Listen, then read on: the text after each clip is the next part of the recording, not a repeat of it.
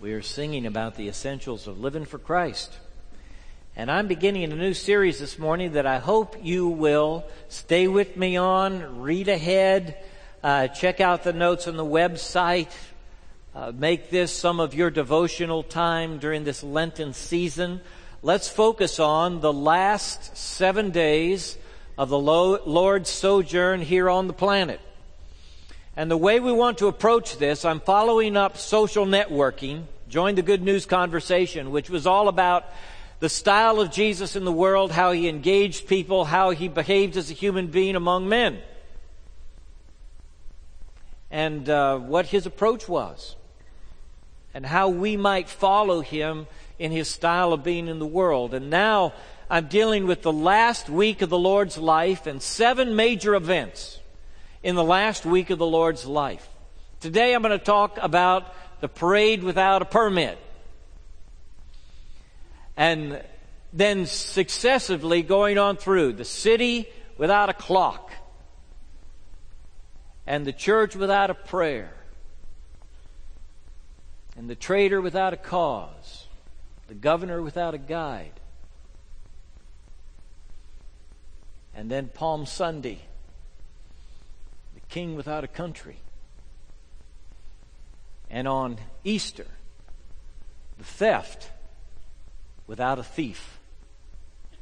So those are the next 7 messages. They hit the major events in the life of the Lord Jesus. If you're wondering, well, what do I read? You can start with Mark chapter 10 and read through 16. All of that has to do with that last week of the Lord's life. Or you could start in John chapter 14. Start reading, or John 13 even. All of that seems to be a discourse in the last week of the Lord's life. And the authors of the 4 Gospels focus on that part of the Lord's life with much of their material. In fact, somebody said that Mark is just a track on the Passion. It's about the last days of Jesus. And starting with chapter 9 or 10, you realize he's turned his face to go to Jerusalem. So that's what we're doing in this Lenten season. We're going to watch Jesus as he interacts with the governor, with political powers of his day, with religious leaders of his day, and ask the question, how is he doing this? What's his style in the world for dealing with the powers that exist in his day? And how can that inform me? How can I better follow Jesus as a citizen of these United States or of some other country, as a member of the world community? How can I be like Christ in the way I live in the world? Now, the parade without a permit is about the triumphal entry. All right? Some people think this is a very political event in the life of Jesus, and I tend to agree that it is. The most political event in the life of Jesus is probably the cleansing of the temple. And I'm going to get to that in a couple of weeks. If you've never thought about it in terms of the powers of the day, you make sure that you're here, because it's an important way to see what Jesus does in the temple. The temple courts are going to play a major part. In the last week of Jesus' life, he's going to go to the temple courts time after time. When they come to arrest him, he's going to say to them, I was in the temple courts every day. Why didn't you arrest me then? After the resurrection, the disciples are going to go back to the temple courts. They're going to be worshiping in the temple courts. It is in the temple courts where the lame man will be healed, and he's going to go walking and leaping and praising God through the temple courts. The temple is the nerve center of ancient Israel. Jerusalem is the center of the nation's politics and religion. Jesus is going to the polis, the city. There he's going to encounter the politics, the governance of not only that city, but of Israel and even of Rome. Do you get the drift? Get the idea where I'm headed? Let's look at the triumphal entry. Luke chapter 19. Verse 29. Jesus gives a parable. He gives some teaching. After Jesus had said this, he went on ahead, going up to Jerusalem. No matter where you are in Israel, you go up to Jerusalem, all right? Jerusalem isn't the highest point in Israel, but you're always going up because it is the loftiest point. It is the highest point in their esteem. As he approached Bethphage and Bethany at the hill called the Mount of Olives, he sent 2 of his disciples, saying to them, "Go to the village ahead of you, and as you enter it, you will find a colt tied there, which no one has ever ridden. Untie it and bring it here. If anyone asks you, 'Why are you untying it?' tell him, 'The Lord needs it.'" Those who were sent ahead went and found it, just as he had told them. As they were untying the colt, its owners asked them, "Why are you untying the colt?" They replied, "The Lord needs it." They brought it to Jesus, threw their cloaks on the colt, and put Jesus on it. As he went along, people spread their cloaks on the road. When he came near the place where the road goes down the Mount of Olives, the whole crowd of disciples began joyfully to praise God in loud voices for all the miracles they had seen. "Blessed is the King who comes in the name of the Lord. Peace in heaven and glory in the highest." Some of the Pharisees in the crowd said to Jesus, "Teacher, rebuke your disciples." "I tell you," he replied, "if they keep quiet, the stones will cry out."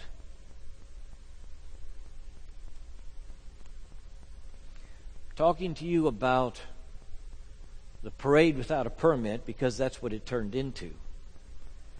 At the end, we discover the Pharisees haven't given them permission to say these things out loud. And they want him to order the disciples to be silent. Jesus is entering Jerusalem. And he intends to make a scene. All his ministry, he's been holding back. He's been waiting. When they encouraged him to let them exalt him as king, he disappeared in the crowd. He wouldn't let it happen. He would say to them again and again, "My time has not yet come." It's not time yet. But here, from the very beginning of this event, Jesus knows what he is going to do, though no one else knows. He says to the disciples he sends into the village ahead of them, "Just tell the man the Lord needs it." When he uses the word Lord, he's using a term that the Romans used to refer to Caesar, the word kurios in the Greek. He's telling them, you let them know the Lord, the Master, needs this colt. And when they say the Lord needs it, the owners let it go. Jesus is assuming the title of Lord. He will later in the parade allow them to say he is king, out loud and in public. The timing of this event is crucial. It is the Passover. The population of Jerusalem has swelled from 30,000 people to 180,000 people. Some people estimate even many more than that were in Jerusalem. They are now excavating the ancient pool down at the foot of the Temple Mount. And that pool is the size it looks to be of a football field. And they say that at Passover time, the pilgrims arrive by the tens of thousands, and they pass through that pool in ceremonial washing. There were bathrooms that were provided for both men and women there. You can go to those excavations and see them now. They passed through that, and they went up the Temple Mount and entered the courts of the temple.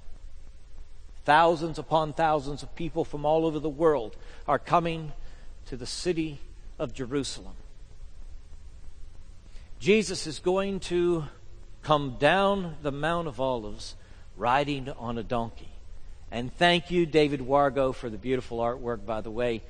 He has prepared these 7 scenes from the 7 messages that we will be experiencing in the Lenten season. Jesus rides on the donkey. It is a prophetic utterance that he is fulfilling. He comes down the Mount of Olives into the Kidron Valley up to the east side of Jerusalem. It is as they prophesied the Messiah would enter. And the people who are in the know and have studied the Scriptures are aware of it. The messianic expectation always runs high in Jerusalem. So you have him receiving the title, coming in as king. At the time of the Passover, he intends to make a scene. The Son of God came, and the innkeeper said, "No room for you here." The religious leader said, "No room for you here." He came to his own, and his own received him not, the Scripture says, but there was appointed a day, a time and a place, when the Son of God would receive his due, and it was on this day, in this place, at this time, that Jesus was recognized as the Messiah and the King of Israel. And he was the only one who knew what was unfolding. People say, did he prepare that colt? Did he talk to the owners? Maybe, we don't know. But the disciples did not know. They found it as the Lord had told them it would be. He reserved the secret unto himself, and on this day initiated the parade without a permit. He wanted to cause a stir in Jerusalem this day. When the disciples begin to say, "Blessed is the King who comes in the name of the Lord," the Pharisees want them to be quiet. They are using the term king to refer to Jesus. Jesus has been in the shadows, so to speak. He has not revealed all of his identity. He is held back. Some people call it in Mark the messianic secret. But there was something he wasn't ready to tell through all this time. But here on the Mount of Olives, as he rides into Jerusalem on this day, and the crowds begin to sing, "Blessed is the King who comes in the name of the Lord," he does not prevent it. It is his moment, his appointed time, and he intends for it to be a conflict. So the Pharisees hear and they object, and he says, "You need to rebuke those disciples who are calling you king." But Jesus will not do it. The term king is going to be central to this last week of Jesus' life. They're going to be asking again and again, "By what authority are you doing these things? Where do you think you got this power? Who do you think you are?" The enemies of Jesus will make his identity the question. And not only the Jews, but even the Romans. So for these 7 days in Jerusalem during the Passover, when the thousands of pilgrims are gathered, the great question on everybody's lips is, who is Jesus? What is he up to in our city? Why is he allowing his disciples to proclaim him as a king? Now, Jesus comes into Jerusalem riding on this donkey. He is not a king like Herod is king. He doesn't aspire to have Herod's throne.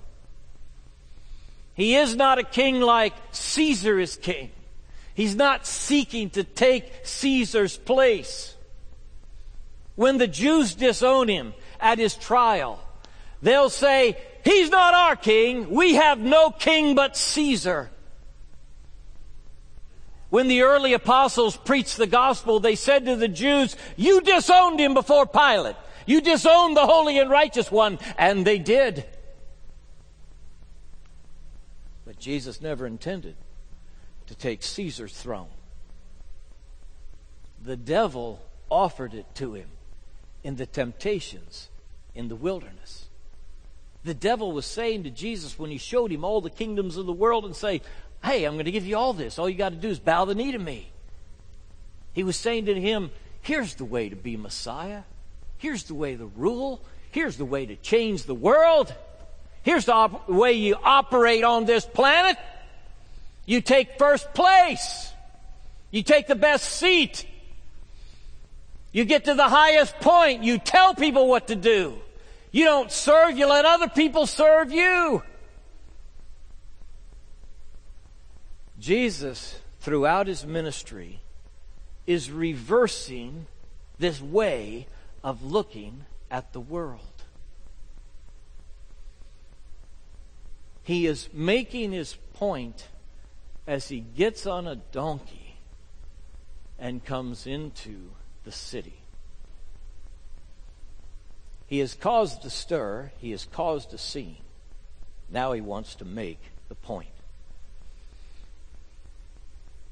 It's a lot of fun to listen to the radio in the Texas Hill Country. They read obituaries for 10 or 15 minutes on the radio. They tell you every nephew, every niece, what the person did, long obituaries. One of the things they do also is they sell things. So you can listen to them as they say, you know, we've got a retriever for sale. It's $60. Call this and that. We have a quarter horse. It's 4 years old. It's broken. You can rope from it. It's $2,000. Call this number. We've got a saddle. I was listening and I heard about some guys that were selling donkeys. And then, as they went through all the things for sale, these fellows were selling donkeys for like about $100 a piece. They came on an ad where somebody was trying to give their donkeys away. And I thought, well, there goes the salesman there trying to get $100 for their donkeys, right? And they said of these donkeys that these donkeys stay with the sheep and the goats. Now, you may never have seen this, but if you drive by a herd of sheep or goats in a pasture in central Texas, the greatest threat to the rancher is the predators, the wolves, the coyotes, sometimes even mountain lions. If they are fearful of predators getting the lambs, they put donkeys in the pasture. And the donkeys will fight the predators to their death. Now you think about a donkey, all right? Have you ever ridden? How many of you have ridden a donkey? See your hands. Look at the people. I tell you now, I've ridden horses. I much prefer horses to donkeys. I've never felt secure in a donkey. The only good thing about a donkey is you're right there at the ground, you know. So if you fall off, you're not going to hurt anything because your feet almost drag. John told me, John, you've never ridden a donkey, have you? Elephants, camels, horses, but no donkeys for John. That's probably good because the donkey could run right under John and he'd never have to pick up his feet. He might be dragging his feet all the way to his knees if he were riding a donkey. Now, you got to think about this for a minute, you know. The Romans have their great victorious parades where they ride into Rome on the high-spirited stallions with their captives in a train behind them, and everybody cheers and throws the rose petals down from the buildings, and it's a great triumphal procession. What is Jesus doing? Consistent with his birth in a manger, his rank among the peasants, his washing of the disciples' feet, he decides to come in triumphal procession not on a prancing stallion, but on a donkey. There's something about a donkey that conveys gentleness and peace. All over the world, they are beasts of burden. You can see them in South America and Africa and so many different places in the world, pulling the little carts, walking along with sticks on their back. Jesus rides into Jerusalem on a donkey because that's the kind of king he is. He is the king of the servants. He is the king of the peasants. He loves sinners and little people. He is no respecter of persons. The finest mansion on this planet looks like a slum dwelling compared to his home in heaven. There is nothing in him that wants to aspire to be great among the men that run this world. The politics of this parade is the first shall be last, and the last will be first. And if your style would be like the style of Jesus of Nazareth in the world, then you, my friend, ride a donkey. Other folks travel in limousines, you come on your bicycle. It doesn't matter to you the accolades you receive from those who rule the planet and are considered great in this world. It has no meaning to you. It does not matter at all. If you are a follower of Jesus, you ride the donkey because you are a servant on this planet. And you know the true rule of the universe is that those who serve come first. The Pharisees object and say, you tell these disciples of yours to be quiet. We don't need them calling you a king. This will later be the title they nail to his cross. Jesus of Nazareth, King of the Jews. Ha ha. Yeah, King of the Jews. What a king. What a joke. Some people in this world think that it's all about power. Who calls the shots? Who's in control? Who's in charge? And the way you win in this world is you get to the place where you're in charge. Some people think that's the heart of reality living on this planet. Jesus would beg to differ with you. Having come from the power center of the universe to this tiny planet, third rock from the sun, he would say to you, no. The fundamental reality of this universe is that the mighty God who made it all loves you. Has come all the way from heaven to this little spot of a planet because he loves you. And the ruler of this universe doesn't care whether you are high and mighty in this world. He loves you passionately and perfectly right where you are. And the greatest reality of this universe is his love for you.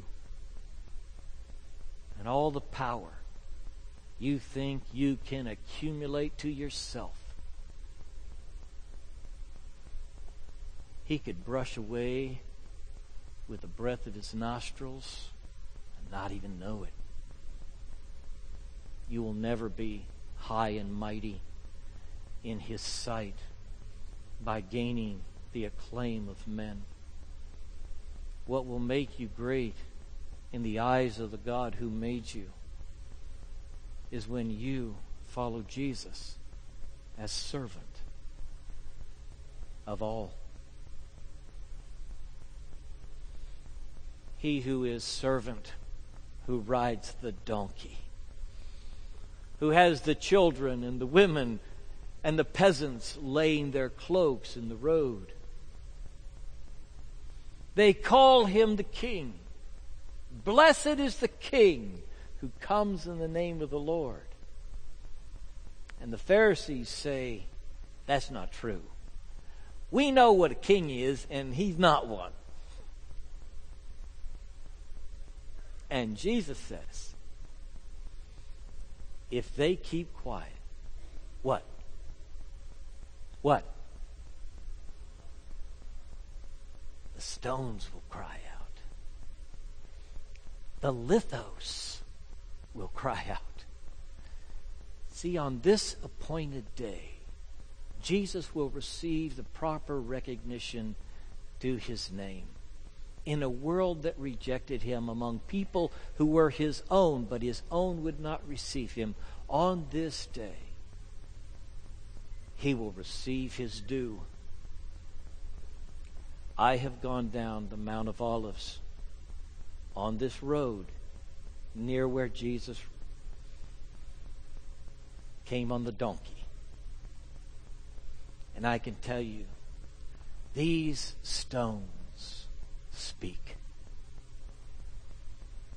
When you ride on the road from the Mount of Olives to the city of Jerusalem, you are surrounded by stones. Any pasture land that is there is scattered with stones. And those stones the Creator scattered with his hand. If the people keep silent that day, nature will break out saying, no, he is the King. He is the King. Blessed is the King who comes in the name of the Lord. And everywhere you go on the Mount of Olives, there are these ancient stones, not simply scattered by the hand of God, but carved by the hand of man. Stones in the pavement, stones on retaining walls, great stones that are the tombs of the prophets, and stones in the walls of Jerusalem that date back thousands of years.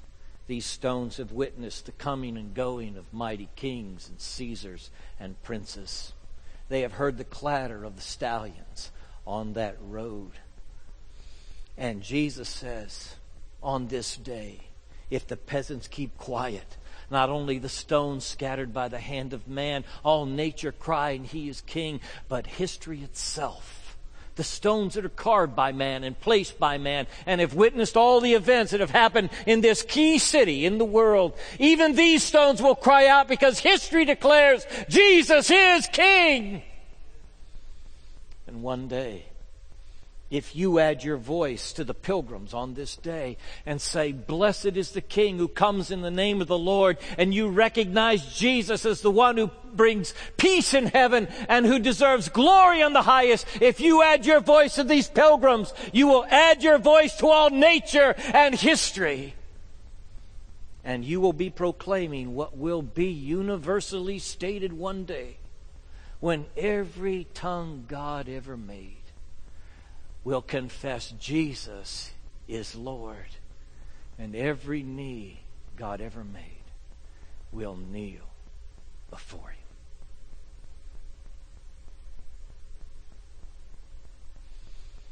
Jesus turned loose a people in the earth who are donkey riders, mercy givers, servant leaders,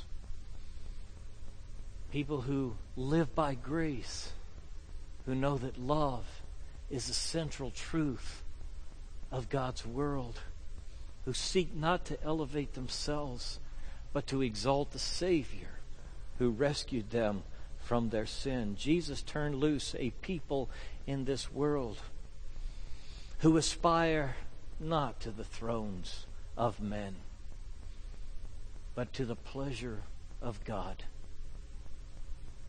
who seek here to bring Him glory, and whose identity is locked into their allegiance with Christ,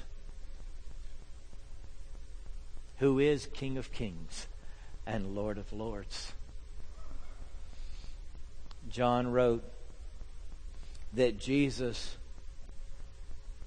came into this world and the world was made by Him, and the world knew Him not. He came to His own people, the Jews, and the Jews did not receive Him. But to as many as received Him, Jew or Greek, to those people He gives the power to become the sons of God, even to all those who believe in His name. Sometimes when we present the gospel, the good news that God has sent Jesus, His one and only Son, to die on the cross for you, to solve your sin problem, to pay the debt that your sin has accumulated to your soul. Sometimes when we talk about the good news of the gospel, we say, have you ever received Jesus as Savior? Maybe you wonder when you hear that, what does that mean? To receive Him as Savior. John says, as many as received Him, to those people He gives the power to become the sons of God, even to those who believe in His name. Believing and receiving are one and the same thing. You believe in Jesus not simply when you assent mentally to who He is, but when you receive Him as your own personal King and Lord. Every human being has to do this for themselves. Your parents did not do it for you and could not do it for you. Your preacher cannot do it for you. Your friends cannot do it for you. Your country cannot do it for you. You must do this yourself. Seeing the Lord riding on the donkey into Jerusalem, knowing who He is and the kind of Messiah He is, to say in your heart, Lord Jesus, I want You in my life, and by faith I receive You as my Lord. That is the moment when you are empowered to become a child of God, and God receives you into His family by His grace. It is not by works of righteousness which you do.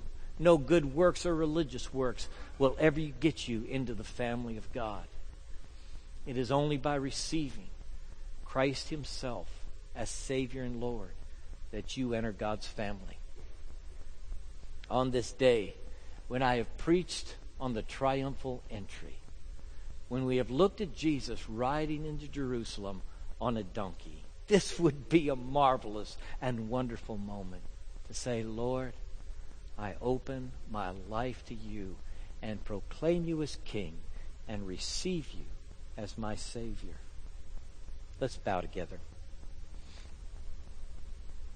For somebody in this room, it is the most important decision to make in your life.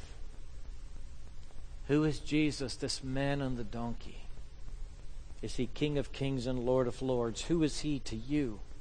Have you ever received Him as Savior? Right where you are, you can say, Lord, I know I'm a sinner. Please forgive me for my sin. Come into my heart. I receive You as my Savior and Lord. Believe in Christ. And in a moment, come and tell us.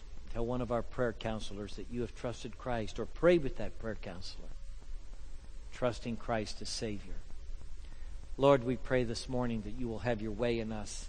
We proclaim You as King of Kings and Lord of Lords from this church on this day and every day. In this body of believers, in this family of faith, Lord, you have empowered us to be your children. And so we carry the good news, glory in the highest, peace in heaven, everywhere we go. Thank you, God, that you have made us your own through the blood of your Son, Jesus.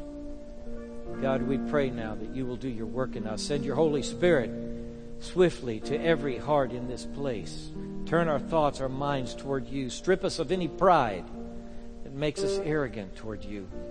Help us see ourselves for who we truly are and know you alone are righteous and holy. God, that we might know you fully and live in this world in obedience to you. We pray in Jesus' name. Amen.